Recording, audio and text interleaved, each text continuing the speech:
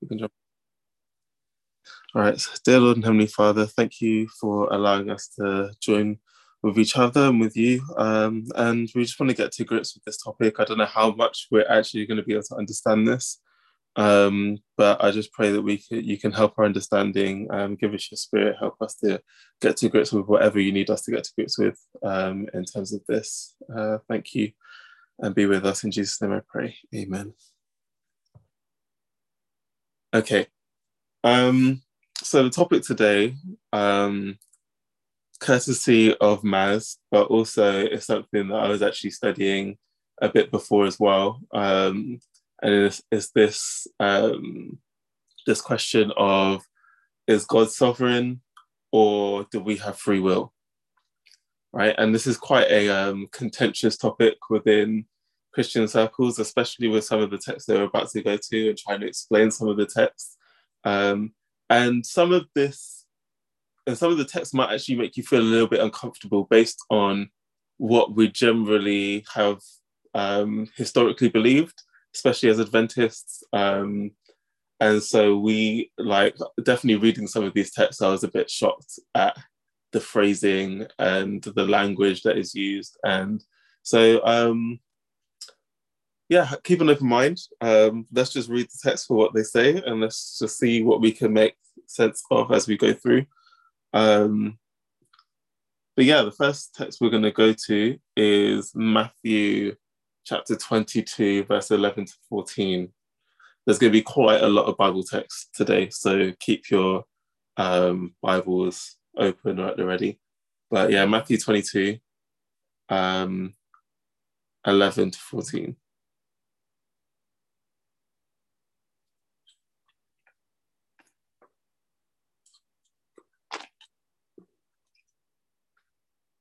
If anyone would like to read.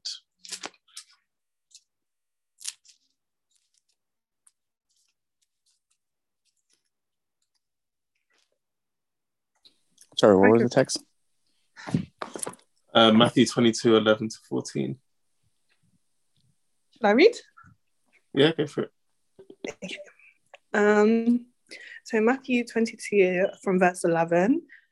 But when the king came in to see the guests, he saw a man there who did not have on a wedding garment. So he said to him, "Friend, how did you come in here without a wedding garment?" And he was speechless. Then the king said to the servants, "Bind him hand and foot, take him away, and cast him into the outer darkness. There will be weeping and gnashing of teeth. For many are called, but few are chosen." Cool. And we're going to focus on that last verse just there. It says, many are called, but few are chosen. What does that mean? Many are called, but few are chosen.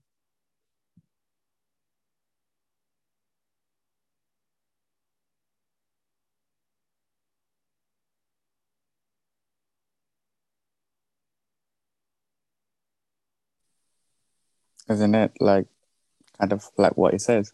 Many are called, few are chosen. Okay, explain it a bit more, because it's a bit more complicated than it seems on the surface. It's so not everybody that comes will get in, basically. So not everyone that comes will get in. Okay, yeah. Break that down a bit more.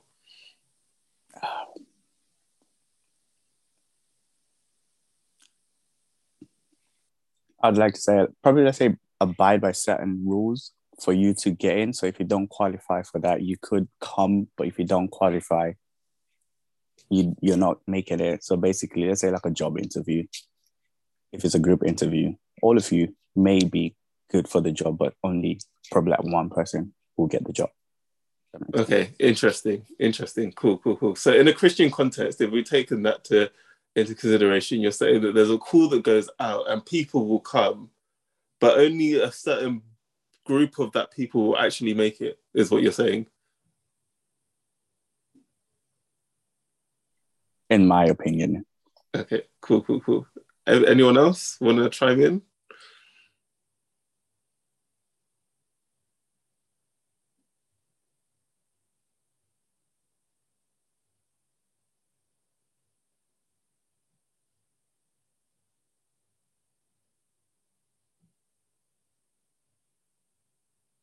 No? Okay. All right. Well, I went to this text first is because it is a stepping stone in the direction of where we're going in terms of the dichotomy of the statement. So if you look at the word calling, right? If you're calling a group of people, it's not specific. It's I'm calling this group, and anyone who I'm calling has this opportunity to come, right? But then the word chosen suggests that I'm not calling a group of people. I'm not. It's not open. It's specific. I am now choosing certain people for this thing, and so it's almost like two different things are happening. So if God is the one who's saying this, like I'm calling people, but also I'm choosing people, it seems a bit strange. Like, well, which one is he doing? Is he calling us to heaven and we get to choose one way or the other, or is he doing the choosing? And so this is just a nice slip road into where we're going. Let's move on. We're going to another text. Matthew 13:10-17, bit of a longer one. Matthew 13:10-17, and again, start to pick up some of the language that Jesus is using as he's speaking to his disciples. This is just after he has said the parable of the sower. So Matthew 13:10-17.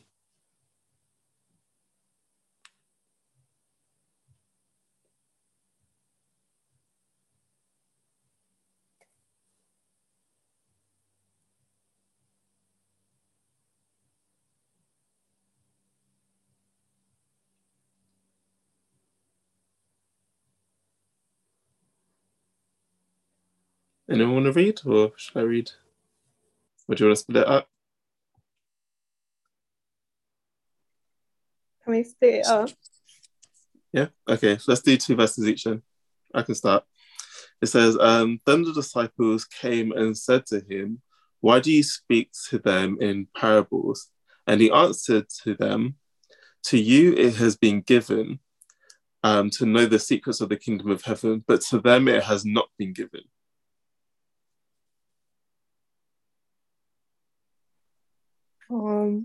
Verse 12. Whoever has, to him more will be given, and he will have abundance. But whoever does not have, even what he has will be taken away from him.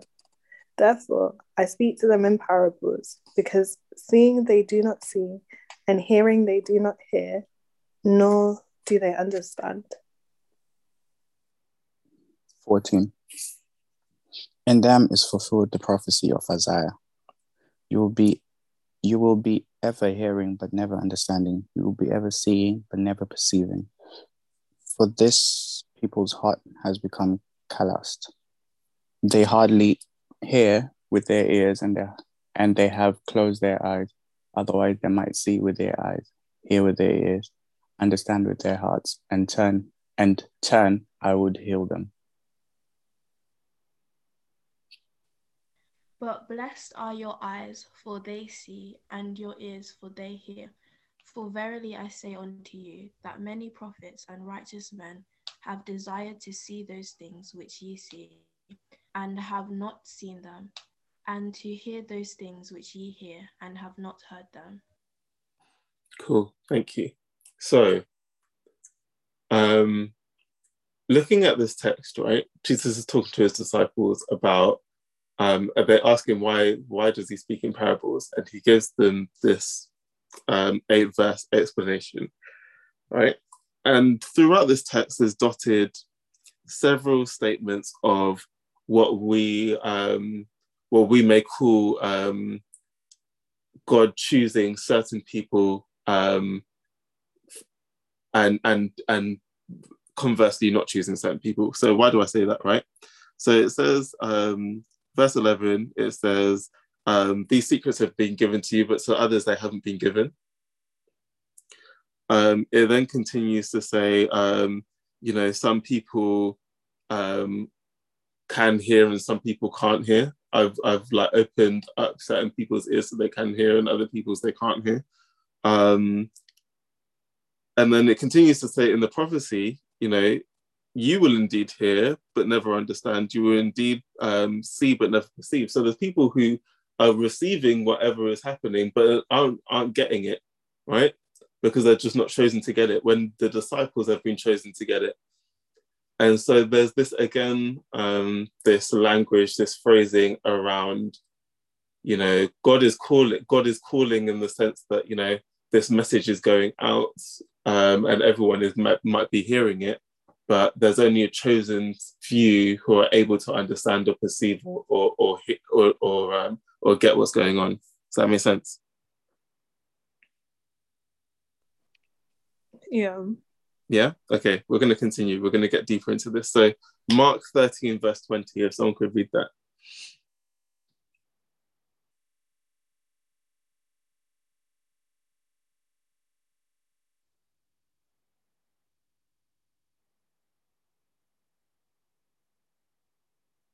Mark chapter 13 and verse 20. 13:20. If the Lord had not cut short those days, no one would survive. But for the sake of the elect, whom he has chosen, and he has shortened them. At that time, if anyone says to you, "Look, here's the Messiah," or "Look, here he is," do not believe it. Okay, let's stop there. So just for verse 20, right? Does anyone pick up any language in there that's a bit strange?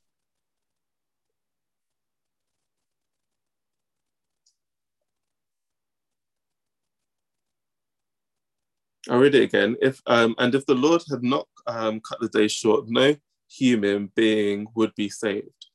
But for the sake of the elect, whom he chose, he shortened the days.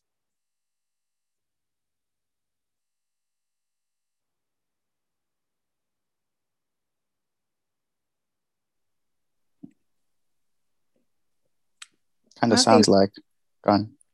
No, go on, go to this one. Go.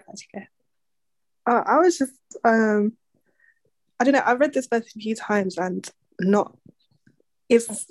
when you pointed out that things sound strange, I'm looking at it in a different way now. I think the first thing is, if the days were longer, no flesh would be saved, and that surprises me because I'm thinking I can do all things through Christ who strengthens me. But if those days were longer, maybe that's not the case. And then the elect who God chose.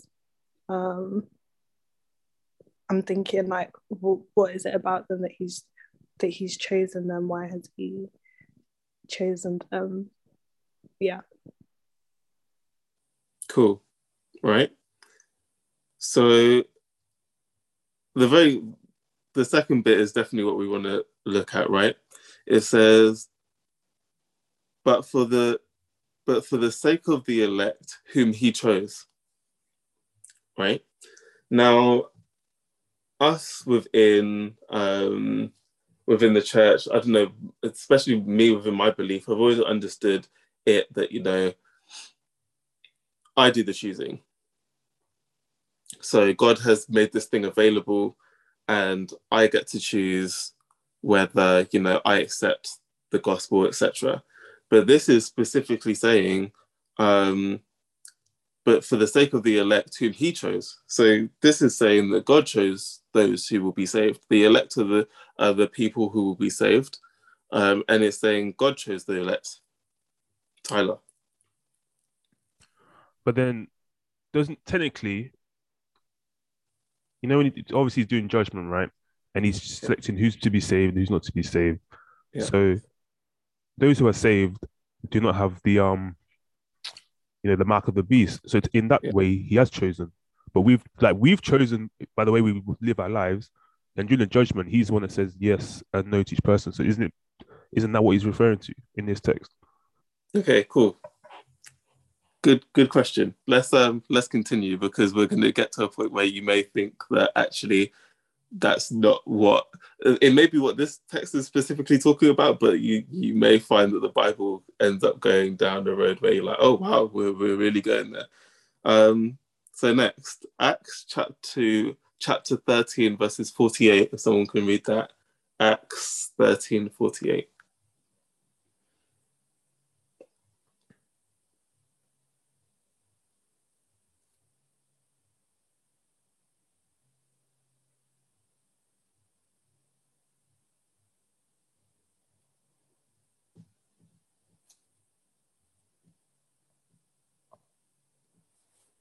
Did you say 13 or 18?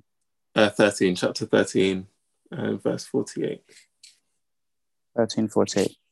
When the Gentiles heard this, they were glad and honored the word of the Lord, and all who were appointed for the eternal life believed.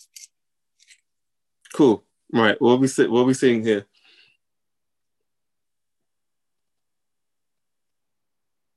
And when the Gentiles heard this, they began rejoicing and glorifying the word of the Lord. And as many as were appointed to eternal life believed.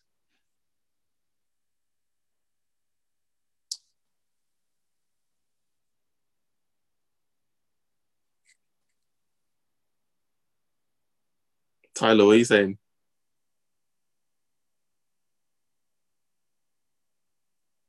The way you called me as I was about to leave my room. Yeah, I was listening. I apologize.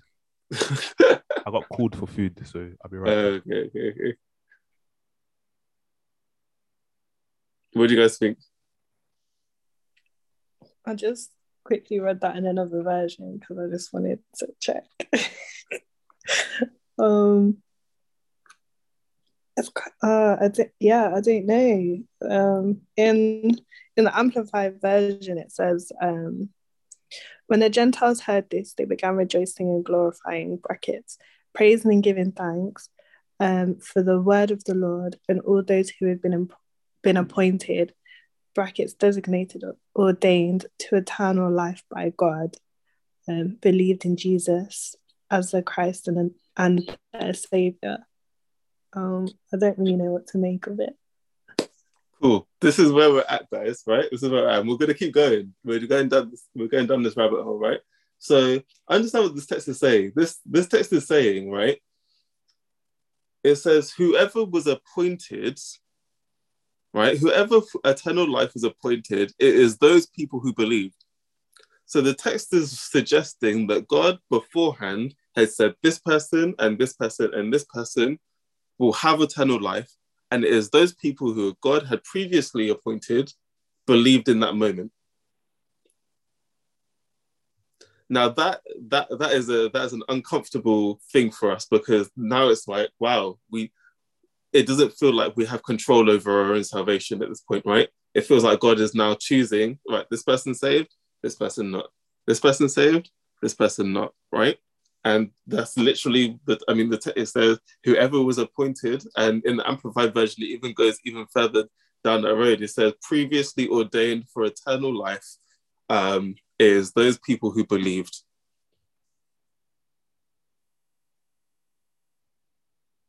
What do you guys think at this point?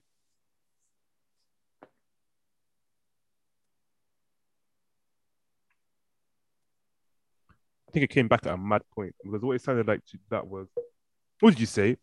It's already predetermined who's saved. That's what the text. This what text, it says. It says, as many who were appointed to eternal life. Which text was this? Sorry. Acts 13:48. Maz, do you want to read your Amplified version again? It kind of hit it right where it was. Oh yeah, one sec. It's just loading. Okay. When the Gentiles heard this, they began rejoicing and glorifying (brackets, praising and giving thanks for) the word of the Lord, and all those who had been appointed (brackets, designated, ordained) to eternal life by God believed in Jesus as their Christ and their Savior.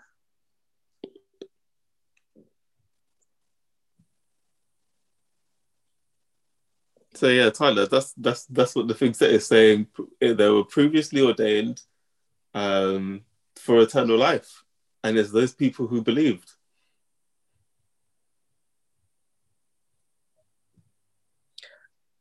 I'm thinking the Bible doesn't contradict itself.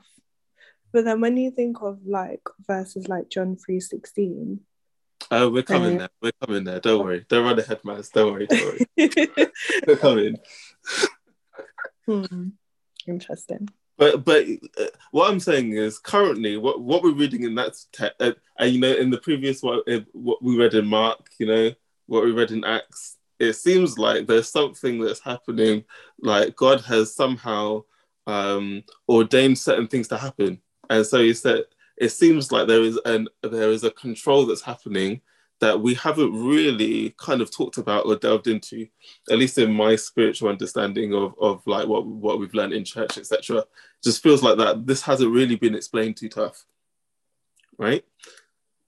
Let's continue because there's more. It gets a bit more deep. Proverbs 16 verse 4. This is when it starts getting really deep.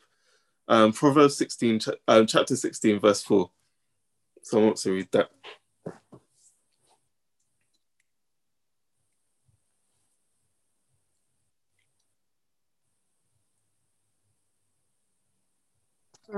Proverbs 16 verse 4 reads, "The Lord hath made all things for himself, ye even the wicked for the day of evil." Is that the right verse? Yeah, that's the one. Okay. I'll read it again, yeah? The Lord has made everything for its purpose, even the wicked for the day of judgment or the day of trouble.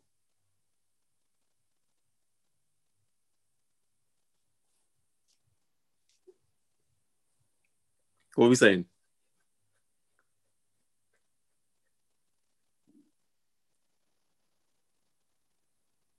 I think this verse makes it look like God kind of already predestined the chosen, predestined the wicked, from what I'm seeing. That's what it seems like, right, Linnea? I agree with you. That's exactly, in fact, it doesn't even seem like that. It feels like it's just saying it. Also, like, you wonder, God, like, why would you make wicked people? Like, right, so this is, I agree, Maz. It starts to make me feel uncomfortable about it, right? It must be like, what? So what, God just made people to die? That's what it seems like here. It says everything was made for its purpose, including the wicked for the day of trouble. Right, Tyler? I hear that, but then isn't it the point of obviously only God can create, so no one else can create. So let's just say he knows who's going to be wicked, and he just said, you know what, clicks his fingers, so to speak. They're not going to exist. It's just going to be happy, all the good people, so to speak. But that wouldn't really work at all, would it? One, doesn't really make sense because then obviously Satan he would have already failed, and then obviously it's the wicked that are there to be judged, and it's shown to all the other people that are watching on, like, hey, look, my judgment is right, it's true. This is why sin is bad, and it's like a testament to everybody, not just on this earth and like in the universe, to say, look, this is what sin does, it corrupts, and sin should be no more. So of course the wicked will still be there, and of course they will serve their purpose. Cool. Interesting, right? So that's how I see it anyway. But where does choice come in? But that's the point. Like, if the wicked weren't there, let's just say, oh, you're wicked, you're not going to do anything, then there's no choice because he's just taking that choice away from you. The fact that you're born, and yes, if you choose to be wicked, that's your choice. That's where I'm coming from. Okay, so God God, knowing the future, didn't take out those people who were going to choose wickedly, so that he could then. They still got the chance. Right. You know what I mean? He knows they're gonna be wicked, but he's still giving them the chance to turn their way. All right, let's continue. First Peter 2:7-8.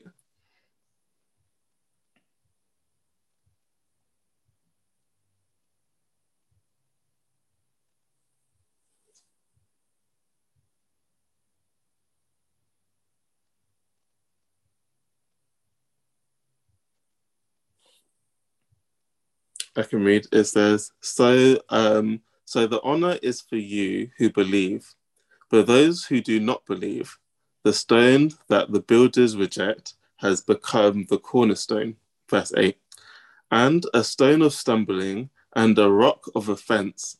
They stumble because they disobey the word, as they were destined to do.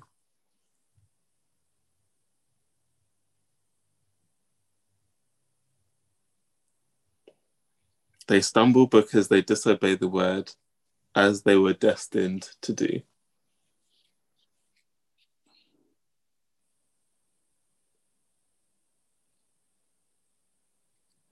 Just for the record, these are the ones that I'm mentioning here, the text that we're going to, aren't the only ones in the Bible that speak about or refer to this idea of,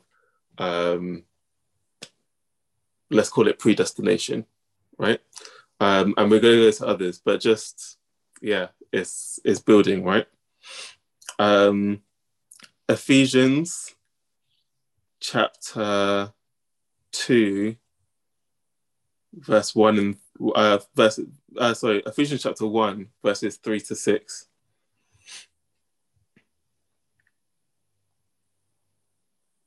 Ephesians 1, 3 to 6. Praise be to the God and Father of our Lord Jesus Christ, who has blessed us in the heavenly realms with every spiritual blessing in Christ. For he chose us in him before the creation of the world to be holy and blameless in his sight. In love, he predestined us for adoption in sonship through Jesus Christ, in accordance with his pleasure and will, to the praise of his glorious grace, which he has freely given us in the one he loves. Okay. What do you think about that?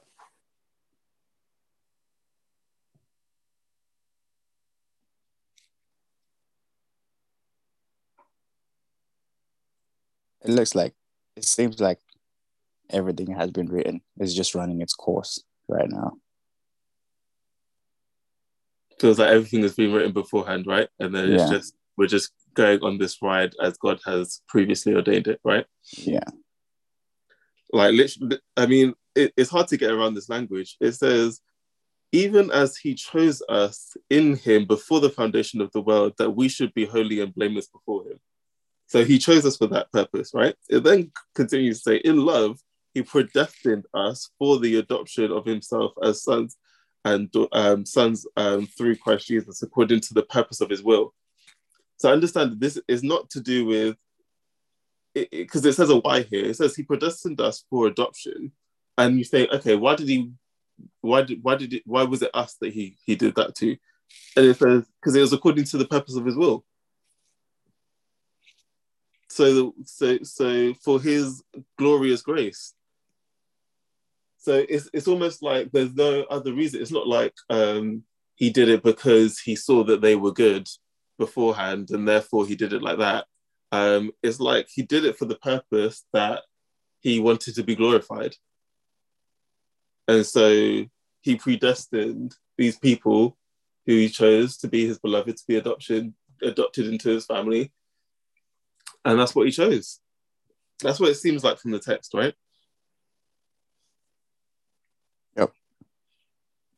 What are the rest of you guys thinking?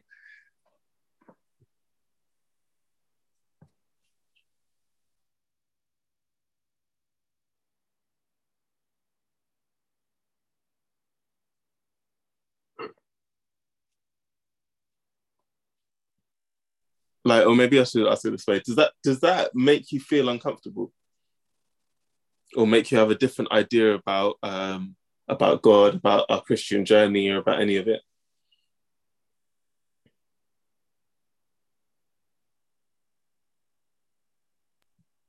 In a way, if that's true, then I can't just do anything I want. If it's already predetermined, does what I do then matter? Cool. That is a good question. That's exactly the question I was asking. Is what I do, does what I do then matter? If God has predetermined everything from the start, then do my day-to-day choices really matter at all? Or will what he, is his sovereignty and what he decided from ages ago going to happen anyway? And therefore, what is the point of my day-to-day choices? Right? Yeah, I think it still does matter. Okay, Although, so think about it this way. Let's say you have been there's one decision being made at the end. The way that you kind of behave, you don't know that decision yourself. So only God knows the decision. You don't know the decision. So it's up to you to kind of like behave in a way to kind of like result in that decision. That makes sense? Yeah.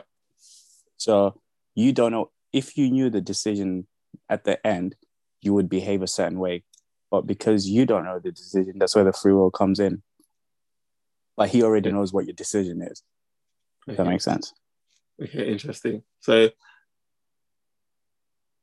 Hassa is saying that because we don't know who has been predestined and who hasn't been predestined, that you have to behave as if you have been predestined, and therefore behave as if, you know, you are a Christian and that you love God, etc., for that to actually be the eventuality that we get at the end.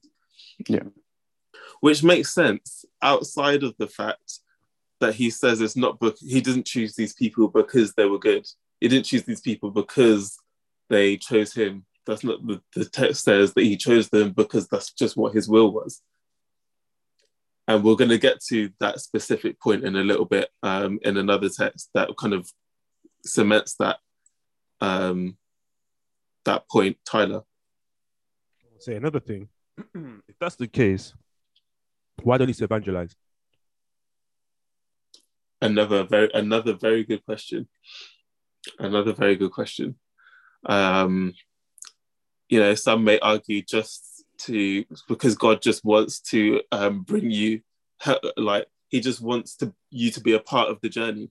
That's what some people would argue, right? It's not because he needs you to evangelize. He could evangelize by his Holy Spirit just as he does, and people would, you know, be converted. We as people don't necessarily cause people to be converted. It is the Holy Spirit that does that.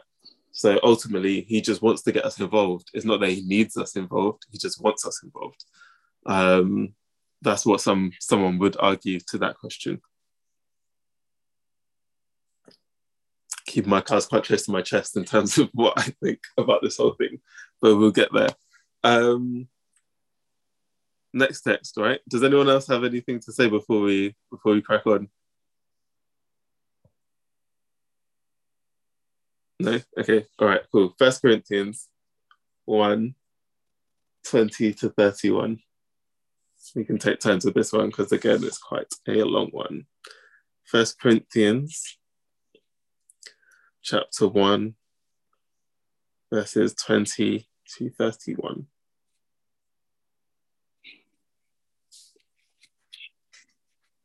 We get some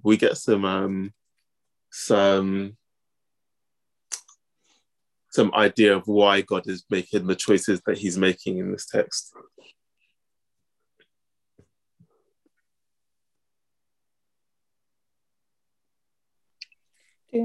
Two verses each. Yeah. So starting from verse 20. Where is the wise? Where is the scribe? Where is the disputer of this age? Has not God made foolish the wisdom of this world? For since in the wisdom of God, the world through wisdom did not know God. It pleased God through the foolishness of the message preached to save those who believe. For Jews demand signs and Greeks wisdom, but we preach Christ crucified, a stumbling block to Jews and folly to Greeks or to Gentiles.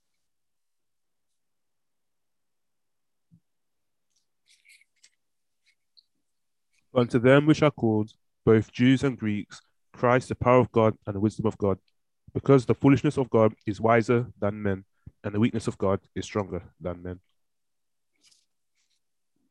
Brothers and sisters, think of what you were when you were called. Not many of you were wise by human standards. Not many were influential. Not many were noble birth.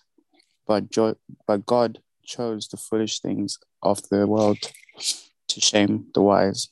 God chose the weak things of the world to shame the strong. God chose the lowly things of the world and despised and the despised things, and the things that are not to nullify the things that are. So that no one may boast before him. It is because of him that you are in Christ Jesus, who has become for us wisdom from God, that is our righteousness, holiness, and redemption. Verse 31, so that, as it is written, let the one who boasts boast in the Lord. So, here we are.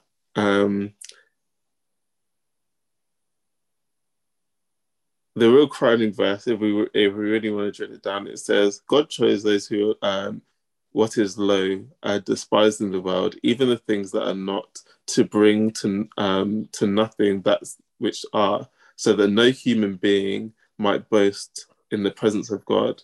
And because of him, you are in Christ Jesus. Right? So the text is basically saying, don't think that it's anything to do with you why you were in Christ. God, in his own will and his own purposes, decided to get the foolish to confound the wise, to take the low to confound the high, and it's nothing to do with you why you're in Christ, other than the fact that he decided that was the case, and he did that because he didn't want anyone to boast.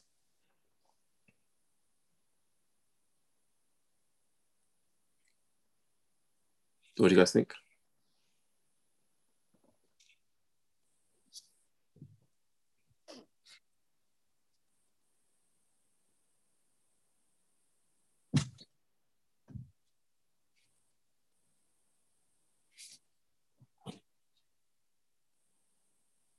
That's mad. We're not done. We'll go to Romans chapter 9 now. And this is, I mean, I asked you guys to read this beforehand. I don't know how many have, but this is the height of how confusing this gets, right? Romans chapter 9, and then we'll start to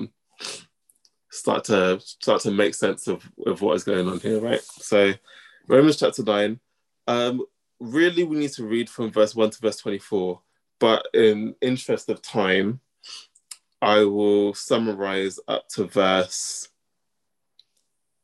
6, just so we know what's going on here.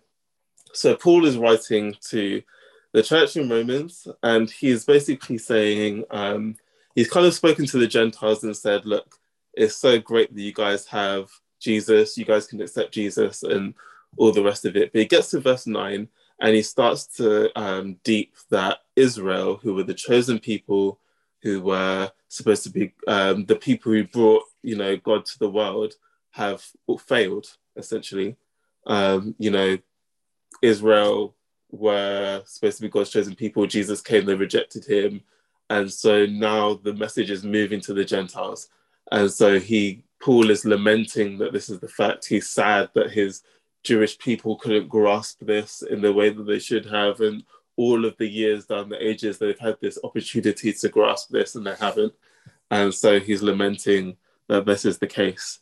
And so we get to verse 6, and we'll go from 6 to 24, and we'll stop along the way. So if we want to do like 2 verses each, and we'll just start to bring together some of what it's saying.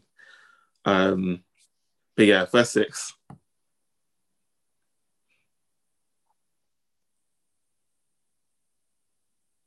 Verse 6.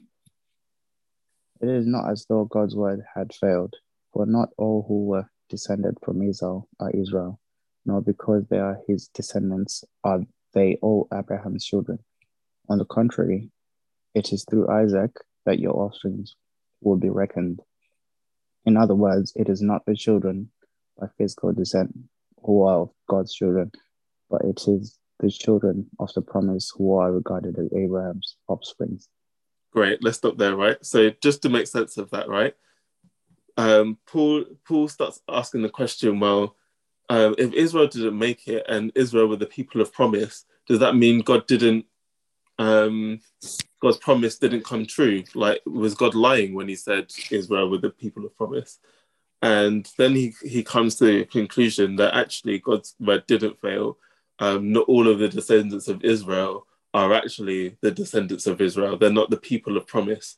And we see that from Abraham. Only Isaac, as you know, Abraham had several children, both Ishmael before Isaac and several children with other women after Sarah died after Isaac. Yet Isaac was the only child of promise, right? And so it's not really about whether you're a people of Israel being a people of Abraham.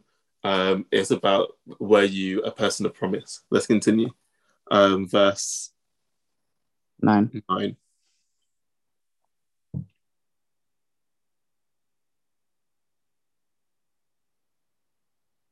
I'll read. For this is what the promise said. About this time next year I will return, and Sarah shall have a son. And not only so, but also when Rebekah had conceived children by one man, our forefather Isaac, though they were not yet born and had done nothing, neither good nor bad, in order for God's purpose of election might continue, not because of works, but because of him who calls. So just to summarize, we go through the thing. So we've done Abraham, we go to Isaac, and we've come to now Jacob and Esau.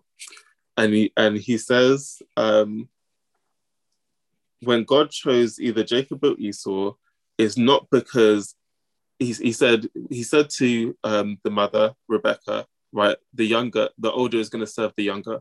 We read that in the Bible in Genesis, right? And in Genesis it says the older will serve the younger.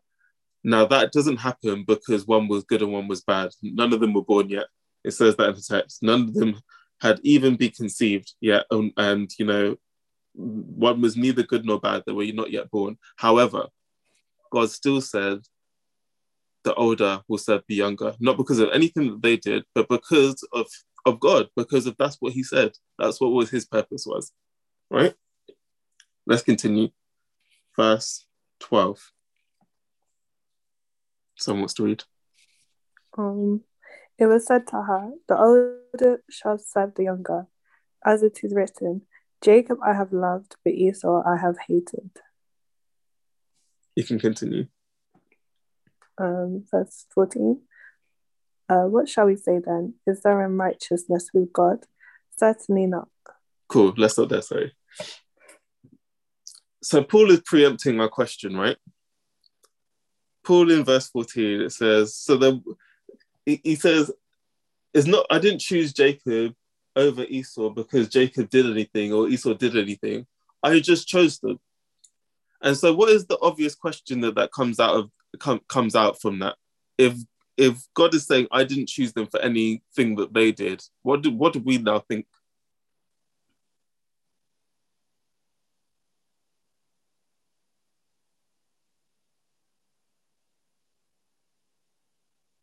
Come on, guys, you can talk with me here. If I was choosing between Hassler and Tyler, right? And I chose one of them, and I said it's nothing to do with any of whether either of you are good or bad or anything that you do or even our friendship. I just chose one of you, right? And say if I was going to choose whether one of you lived or one of you died, right? And I just chose one of you, and there's nothing to do with any our friendship or anything, whatever anyone did anything. I just chose one of you. What would you say about me? I'm a liar. I'm a liar. Wait, deep. What else? But how would you be feeling? Vex. Vex? But why are you vexed? Imagine I'm the one that's look off. What reason? What's the reason? What's the reason? It feels unfair, right? Yeah. It feels unfair. What did Esau do to not get chosen in that scenario? It feels unfair. And so this is exactly what Paul is writing. He says, so then what are we going to say? Is God then unjust? Like, is he acting unfairly? He clearly just said that he chose Esau and Jacob for no reason. other than because God willed it, right? And so he asked the question. So does that mean God is unfair? And he says, by no means. Let's see why he says by no means. Verse 15.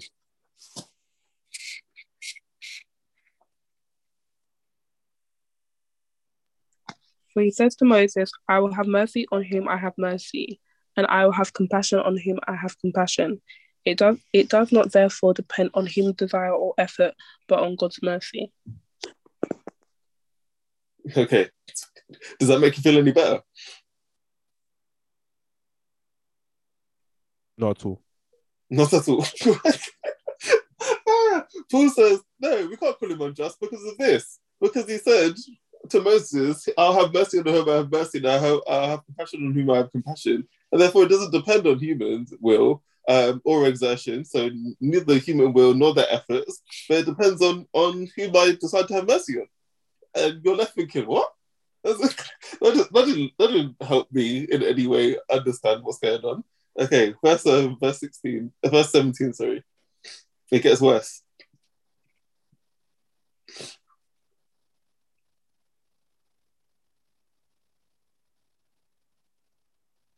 Verse 16. Verse 17. 17. For the scripture says to Pharaoh, for this very purpose I have raised you up, that I may show my power in you, and that my name may be declared in all the earth. Therefore, he has mercy on whom he wills, and whom he wills, he hardens. Cool. Paul's making this worse. He says, Pharaoh from Exodus, from Pharaoh and Moses, he says, for this very purpose, Pharaoh, I gave you power, and that my name may be proclaimed. And then he says, therefore, I have mercy on whom who I will, and I harden who I will. Yeah, do you know, I remember reading something in Genesis actually saying that God hardened Pharaoh's heart or something. It does. It does say that. I mean, it does say that after several versions of him saying Pharaoh hardened his own heart, but then eventually it says God hardened Pharaoh's heart, right? And so we'll get a bit into that in a minute, but let's continue, right? Verse 19.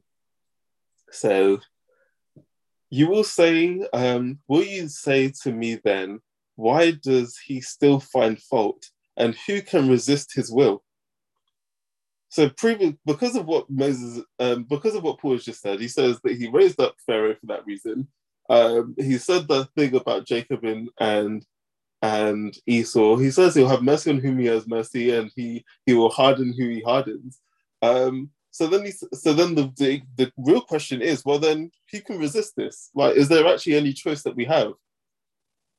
Like, if God has willed Pharaoh to be that, if God has willed Esau and Jacob to be who they were, if God has willed someone who he wants to have mercy on and vice versa who he wants to harden, how can we resist this? Right? I love how Paul writes. He just asked the question that we're asking already, right? Verse 20, he says, his answer to this is, he says, but who are you, O man, to answer back to God? Will what is molded say to the molder, why have you made me like this? Has the potter no right over the clay to make out of the same lump one vessel for honorable use and another for dishonorable use? What if God, desiring to show his wrath and make known his power, has endured with much patience vessels of wrath prepared for destruction, in order to make known the riches of his glory, the vessels of mercy which he has prepared beforehand for glory, even us, whom he has called, not from the Jews only, but also from the Gentiles. What do you guys think?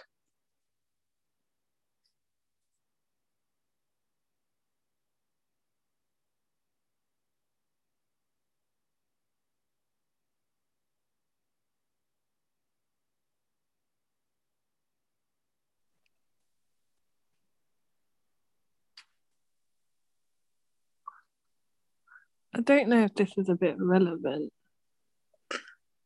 but Also, I'm just wondering, like, how, like, I'm sort of questioning, like, this makes me question God's goodness. Like, if it's like, if this is all because of God, like, then, and people with hardened hearts, wicked people, but people are coming from God. I'm like, how does that happen? Like, why would he want that to happen? And it's literally just because he wants it. He wants it to, like, yeah. I really don't know. It's a really good point, Maz, to be honest. You read that text, especially when it starts talking about the pots, and it says, "Can a pot ask the potter what's going on here?" Can the pot ask the potter what's going on here? It's literally just, I've made one for honorable use and I've made one for dishonorable use. And then it continues and puts it in practice what the metaphor says. It says, if I decide that, I'm just going to bear with this evil thing and just make it an example so that the people who have decided are good will see my glory. It's very confusing. And again puts into question, well, how good is God? And that's exactly the question that Paul is asking, right? As he's making this point in Romans 9, right? Can we call God righteous? Like, how can we resist his will? In fact, the very question to him asking, can we resist his will? He says, well, don't ask him that question.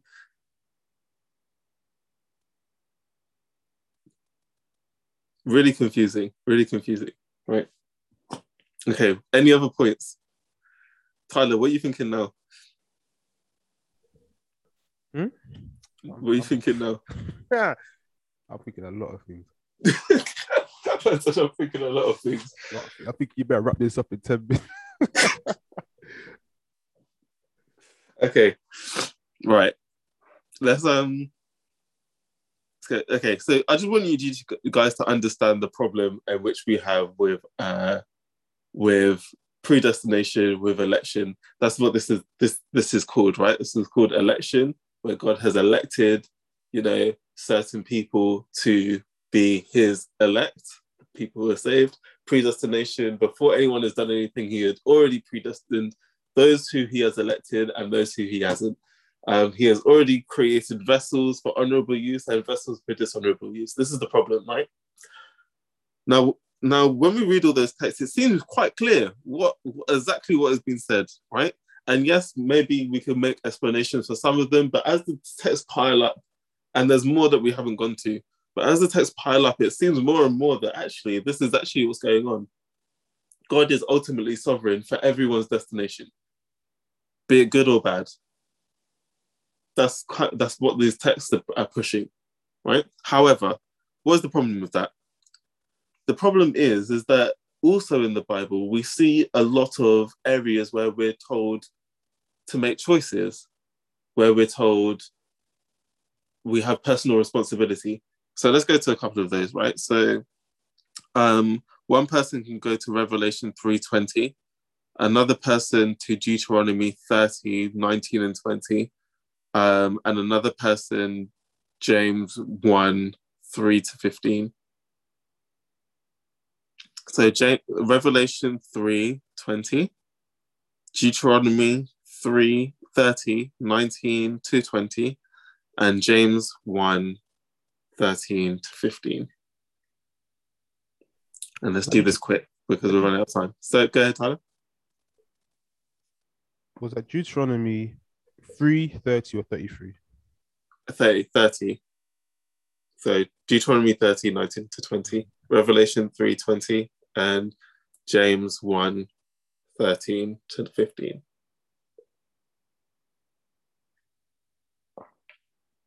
You can read when you get it. Deuteronomy says, Deuteronomy 30:19-20, I call heaven and earth to record this day against you that I've set before you life and death, blessing and cursing. Therefore, choose life, that both thou and thy seed may live, that thou mayest love the Lord thy God, and that thou mayest obey his voice, and that thou mayest cleave unto him. For he is thy life and the length of thy days, that thou mayest dwell in the land which the Lord sway unto thy fathers, to Abraham, to Isaac, and to Jacob, to give them. Great. Right. So here, God talking through Moses is saying, I have set before you both what is good and what is bad. Choose good. So here we're seeing God saying, make a choice. You have a choice to make here. Nothing like we're not, there's no predestination language here. It is literally, you have a choice to make. Choose good. And if you choose good, good things will happen. And so that's, again, that seems kind of contrary to the text we were learning before, where it was just those who had been predestined to believe as the ones who actually believed. This is now God saying, look, everyone's got the opportunity. I put it all out in front of you. Go ahead, choose good. You have good or bad to choose from. You could choose either, but I want you to choose good, right? Anyone else have another text?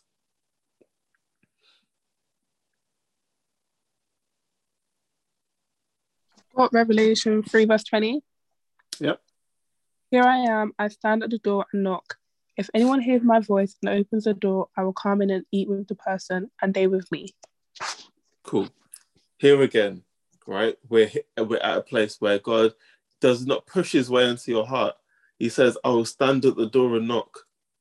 All the other texts seem, again, like, God has predestined, he has forced, his sovereign will has said this is going to happen.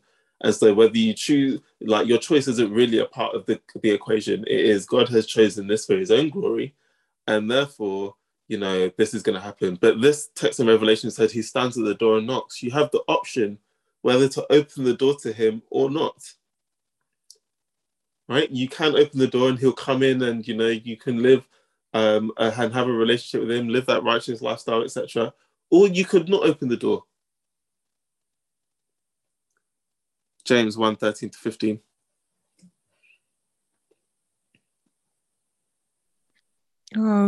James 1:13. Let no one say when he is tempted, I'm tempted by God. For God cannot be tempted by evil, nor does he himself tempt anyone. But each one is tempted when he is drawn away by his own desires and enticed.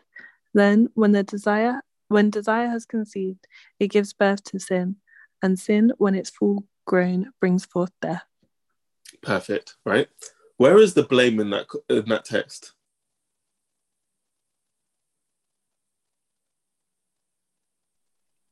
Where is the blame seated?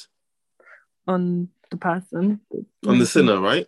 Yeah. There is the temptation to say in the text, the temptation is to say, God tempted me, God made me do this, God, etc., etc. He says, no, you were drawn away by your own lust and enticed. That was James 1, verses 13-15. You're drawn by your own lust and enticed. It's your fault. It's nothing to do with God. God doesn't tempt anyone. In fact, he wants you to be saved. And so, again, here is different language to what we were hearing before, saying Proverbs 16, verse 4, which was saying, he had created certain people to just be ready for the time of trouble, for the judgment. He has created evil people for that purpose. When this is saying, well, actually, no, those who are in that time of trouble deserve to be there because they made that choice. They're drawn away by their own lust and enticed, and that's where they are. And so here is the dichotomy which has plagued Christianity for quite a while. Actually, there is these two schools of thought are called Calvinism and Arminianism. And so Calvinism believes in election and believes that in God's sovereignty, wholehearted sovereignty, and we're going to go through some of those beliefs now. And the opposite to the Calvinism is Arminianism, and we'll go through the opposite viewpoint as well. And then I'll let you guys decide where you want to sit on this spectrum, right? And we'll go quite fast because we're running out of time. So Calvinists believe in total depravity. Does anyone know what total depravity means? With nothing. No, we've got nothing, right? We've got nothing. That's exactly what it is. We've got nothing. So Calvinists believe that there is nothing that could bring you to God out of yourself, right? It is all God, right? There's nothing in you that has any merit. It is just God. And so because it is just God, and there's nothing in us people, us humans, that have any good thing, right? That means that God then chooses who is Christian and who is not, clearly, who is accepted in and who is not. Because if it is only God who has anything good to bring to the table, it is only him that can cause someone to be good. That is their vision, right? That is their understanding. And that is backed up by texts that say things like, Ephesians 2, 1 to 3. I'll read it now quickly. It says, and you which are dead in your trespasses and sins, which once walked, following in the course of the world, following the prince of the power of the air and the spirit which is now at work in your sons of disobedience, among whom you have all lived within your passions, out of our flesh, carrying out the desires of your body and the mind, and were by nature children of wrath, like the rest of mankind. So it's basically saying everyone within mankind was evil. Everyone. And without God, everyone would still be evil. So God has allowed certain people to be God, not by any merit of their own, but because God has chosen those people, right? And that is similar to how we were reading in 1 Corinthians, where we read, God chose certain people, the low to confound the high, the foolish to confound the wise, because he just chose that for his own glory and not because of anything those people have done. That's what Calvinists believe, right? Arminians believe that actually, no, there is some element of merit in people who choose Christ, right? So it's not the fact that there is not total depravity, even, they use texts like Romans 12 verse 3, everyone is given a measure of faith, right? And so God has put in everyone the ability to choose him. It's just whether they choose to choose him or not. He's given everyone the choice, and everyone makes that choice based on their whatever choice they make, right? So God makes that choice available, but the merit is in the individual, right? Everyone get those two different viewpoints? Yeah. Yeah? Okay, next one. It's called unconditional election. Calvinists believe in unconditional election. Unconditional election is essentially saying before the earth began, before the foundation of the world, God chose without any preconceived idea of what those people were going to be. He just said, these people will be elect and these people won't.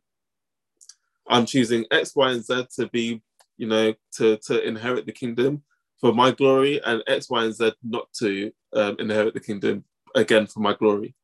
And so Calvinists believe that regardless of what those people were going to do or eventually will do, is just based on the election that God has allowed them to have. Again, similar to some of the language that we read earlier. But Arminians believe that God has only elected those who would eventually choose him. Right? So if we have a group of people, God has seen 100 years, 200 years, 1,000 years, 5,000 years, 6,000 years into the future. He has only elected those who will eventually choose him. Right? So the election that God is talking about isn't actually his personal election. It's actually those who have elected themselves into his election. That makes sense? Yeah? Right? So those are the two, again, changing views. Third one, and there's 5 of these, right? Limited atonement. Calvinists believe that Jesus only died for the elect. Right? So Jesus didn't die for everyone. He died specifically for the people who were going to accept him. And again, Arminians believe that he died for everyone. John 3:16, God so loved the world that he gave his only begotten son, so whoever believes in him shall not perish but have everlasting life. So they believe that he died for everyone and everyone's sins. It's just the fact that, you know, those who accept it will get the advantages of that. But he didn't. But he did die for everyone. Calvinists believe he only died for the people who were elect. And there were texts to back up both of these viewpoints. In fact, there's text to back up all of the viewpoints, on both sides, right? Next one is irresistible faith. Irresistible faith suggests that the Holy Spirit cannot be, Calvinists would believe that the Holy Spirit cannot be resisted. If God has chosen you to be elect, it's actually nothing to do with your choice. God has opened your eyes to himself. He's shown you his glory through his Holy Spirit, and therefore you will be Christian. Once you have seen the glory itself, there's no other option but for you to accept that that is the truth and that is the right way to believe. On the flip side, Arminians believe that you can resist the Holy Spirit, and even if God showed you everything there is to show, again, you could reject it. Yeah, make sense?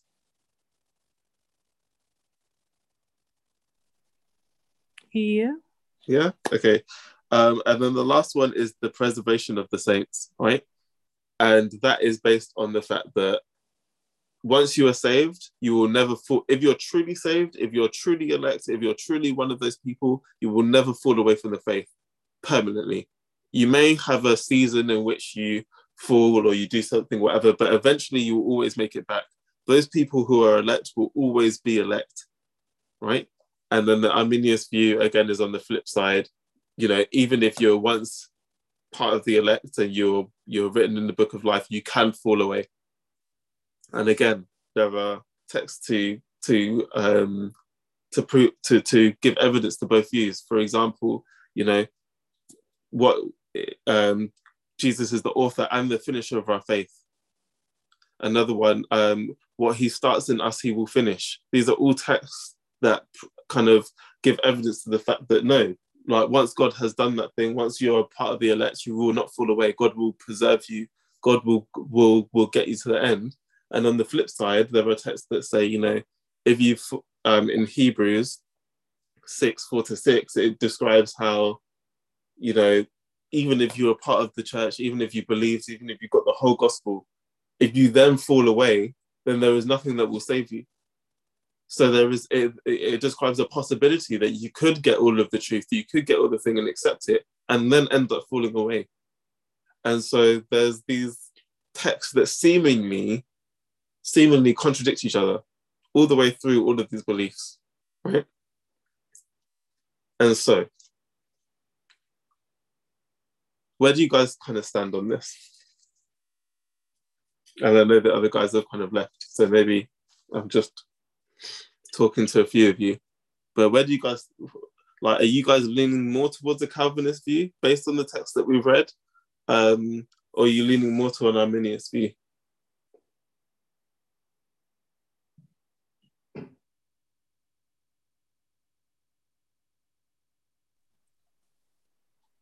I think, first of all, I definitely have to look into all those verses that you named.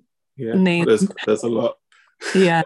I think from what you've said though, I think I might be more leaning on the Arminius, is that how you say it? The Arminius side. Yeah. But I can see how both sides could be like perverted or kind of used for like your own selfish reasons. And I think with either, like, as long as you're looking to love and glorify God with all your heart, like either way, maybe it's not as much of a issue as what some people think it could be. For sure. Ultimately, there is no answer to this question. Ultimately, you know, do we have the free choice to do, you know, to claim salvation ourselves or reject it? versus is God ultimately sovereign? Based on the text that we've read, there is no answer to this question. There's no way in which we can decipher how God operates based on those texts, right? However, what I will say is both are true. And it's weird, it's a weird thing to say. Both are true. Both God is ultimately sovereign over everything that happens. But also, we have the responsibility and the choice to choose whether we accept him or not. And although those ideas seem contradictory, they actually probably describe how we may feel in our experience day to day. Because I feel like we feel the choices that we make, we feel like we have choices that we make, but ultimately we also feel God's grace and God's mercy and God's direction and God's leading and the Holy Spirit and all the rest of it. Like if you ask someone about their conversion experience or even think of your own, you'll very rarely think about it being your own struggle and you made it through your own gritting of your teeth and you got there. It was God plucked you out of somewhere that you shouldn't have been. He got you out of the mess and he brought you into his thing. There's very little thing that you did in that situation in terms of your conversion experience. However, there's also choice mixed in there, and it's a very strange dichotomy. And so, this whole like controversy between Calvinists and Arminians, I feel like both of them are true. And how both of them are true, I don't understand.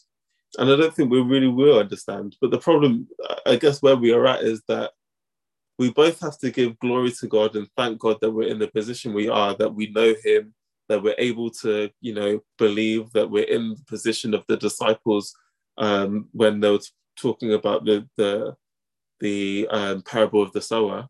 Like, we have all been revealed some element of truth, right? However, on the flip side, we also have to understand that there is some element of responsibility and choices that we have to make for God. Like, God isn't going to do it all himself. He's not going to force us into anything. There is personal choice.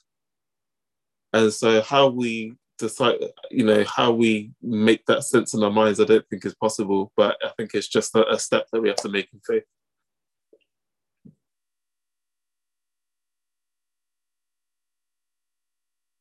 Lene, you haven't said anything in a while. No, I was just trying to separate the two definitions of the Calvinists and the Arminians. But I haven't chosen my side because I think I need to actually look at it physically and see the difference. I need to compare them because I'm getting them confused. Okay, yeah, no problem. I did run through it pretty quickly because of time and, AY is starting soon. So, obviously, this is recorded, so feel free to run it back and listen again. But and I'll try and write out some of the texts that kind of relate to both sides, so that you guys can go ahead and read up about this yourself. There's so many texts in the Bible that talk about the Calvinistic point of view, right? There's loads. And that's why it's hard to dismiss, because, your heart, my heart kind of leans towards the fact, oh yeah, of course there's choice. Of course, how could there not be choice? But given the text that we've read, it's impossible to dismiss. And, when we come to the Bible, we can't come with preconceived ideas about, okay, I'm only going to believe this if it fits my paradigm. You have to read the text as the text speaks about the truth of God, and God is ultimately sovereign. That's what the Bible talks about. However, there's also elements of choice that he allows, and I don't know how he allows that to happen. I don't know how that is created and how he elects. How can he elect someone from the foundation of the world and also, by definition, know who is going to fall at the end of the world? Yet at the end of the world, those who are elect are those who deserve to be there, and those who are lost deserve to be lost. How that makes sense, I don't know. But it does make sense. God is just, God is fair, God is loving. God wants everyone to be there. And so there is an element of some people cannot be there based on their own selves. But it's also the fact that God is ultimately sovereign above everything. And so, there is this thing that doesn't really make sense to us, and I don't think ever will. Maybe he can explain it to us come heaven. But it is definitely an amalgamation of the two, in my mind, at least. Welcome, Imhotep. This might sound a bit confusing.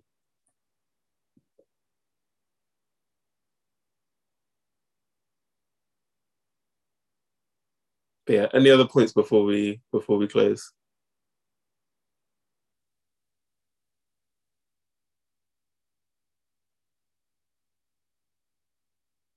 No? Okay. All right. Let's pray.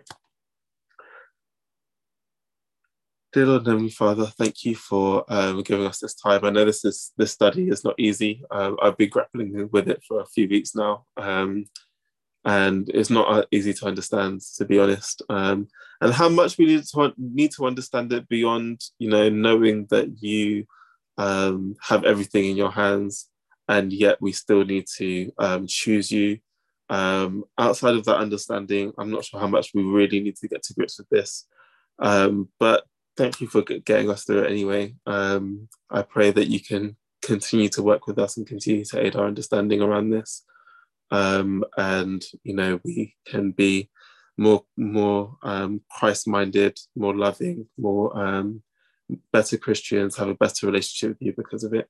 Thank you for all your blessings. In Jesus' name I pray. Amen. Amen. Thank you very much.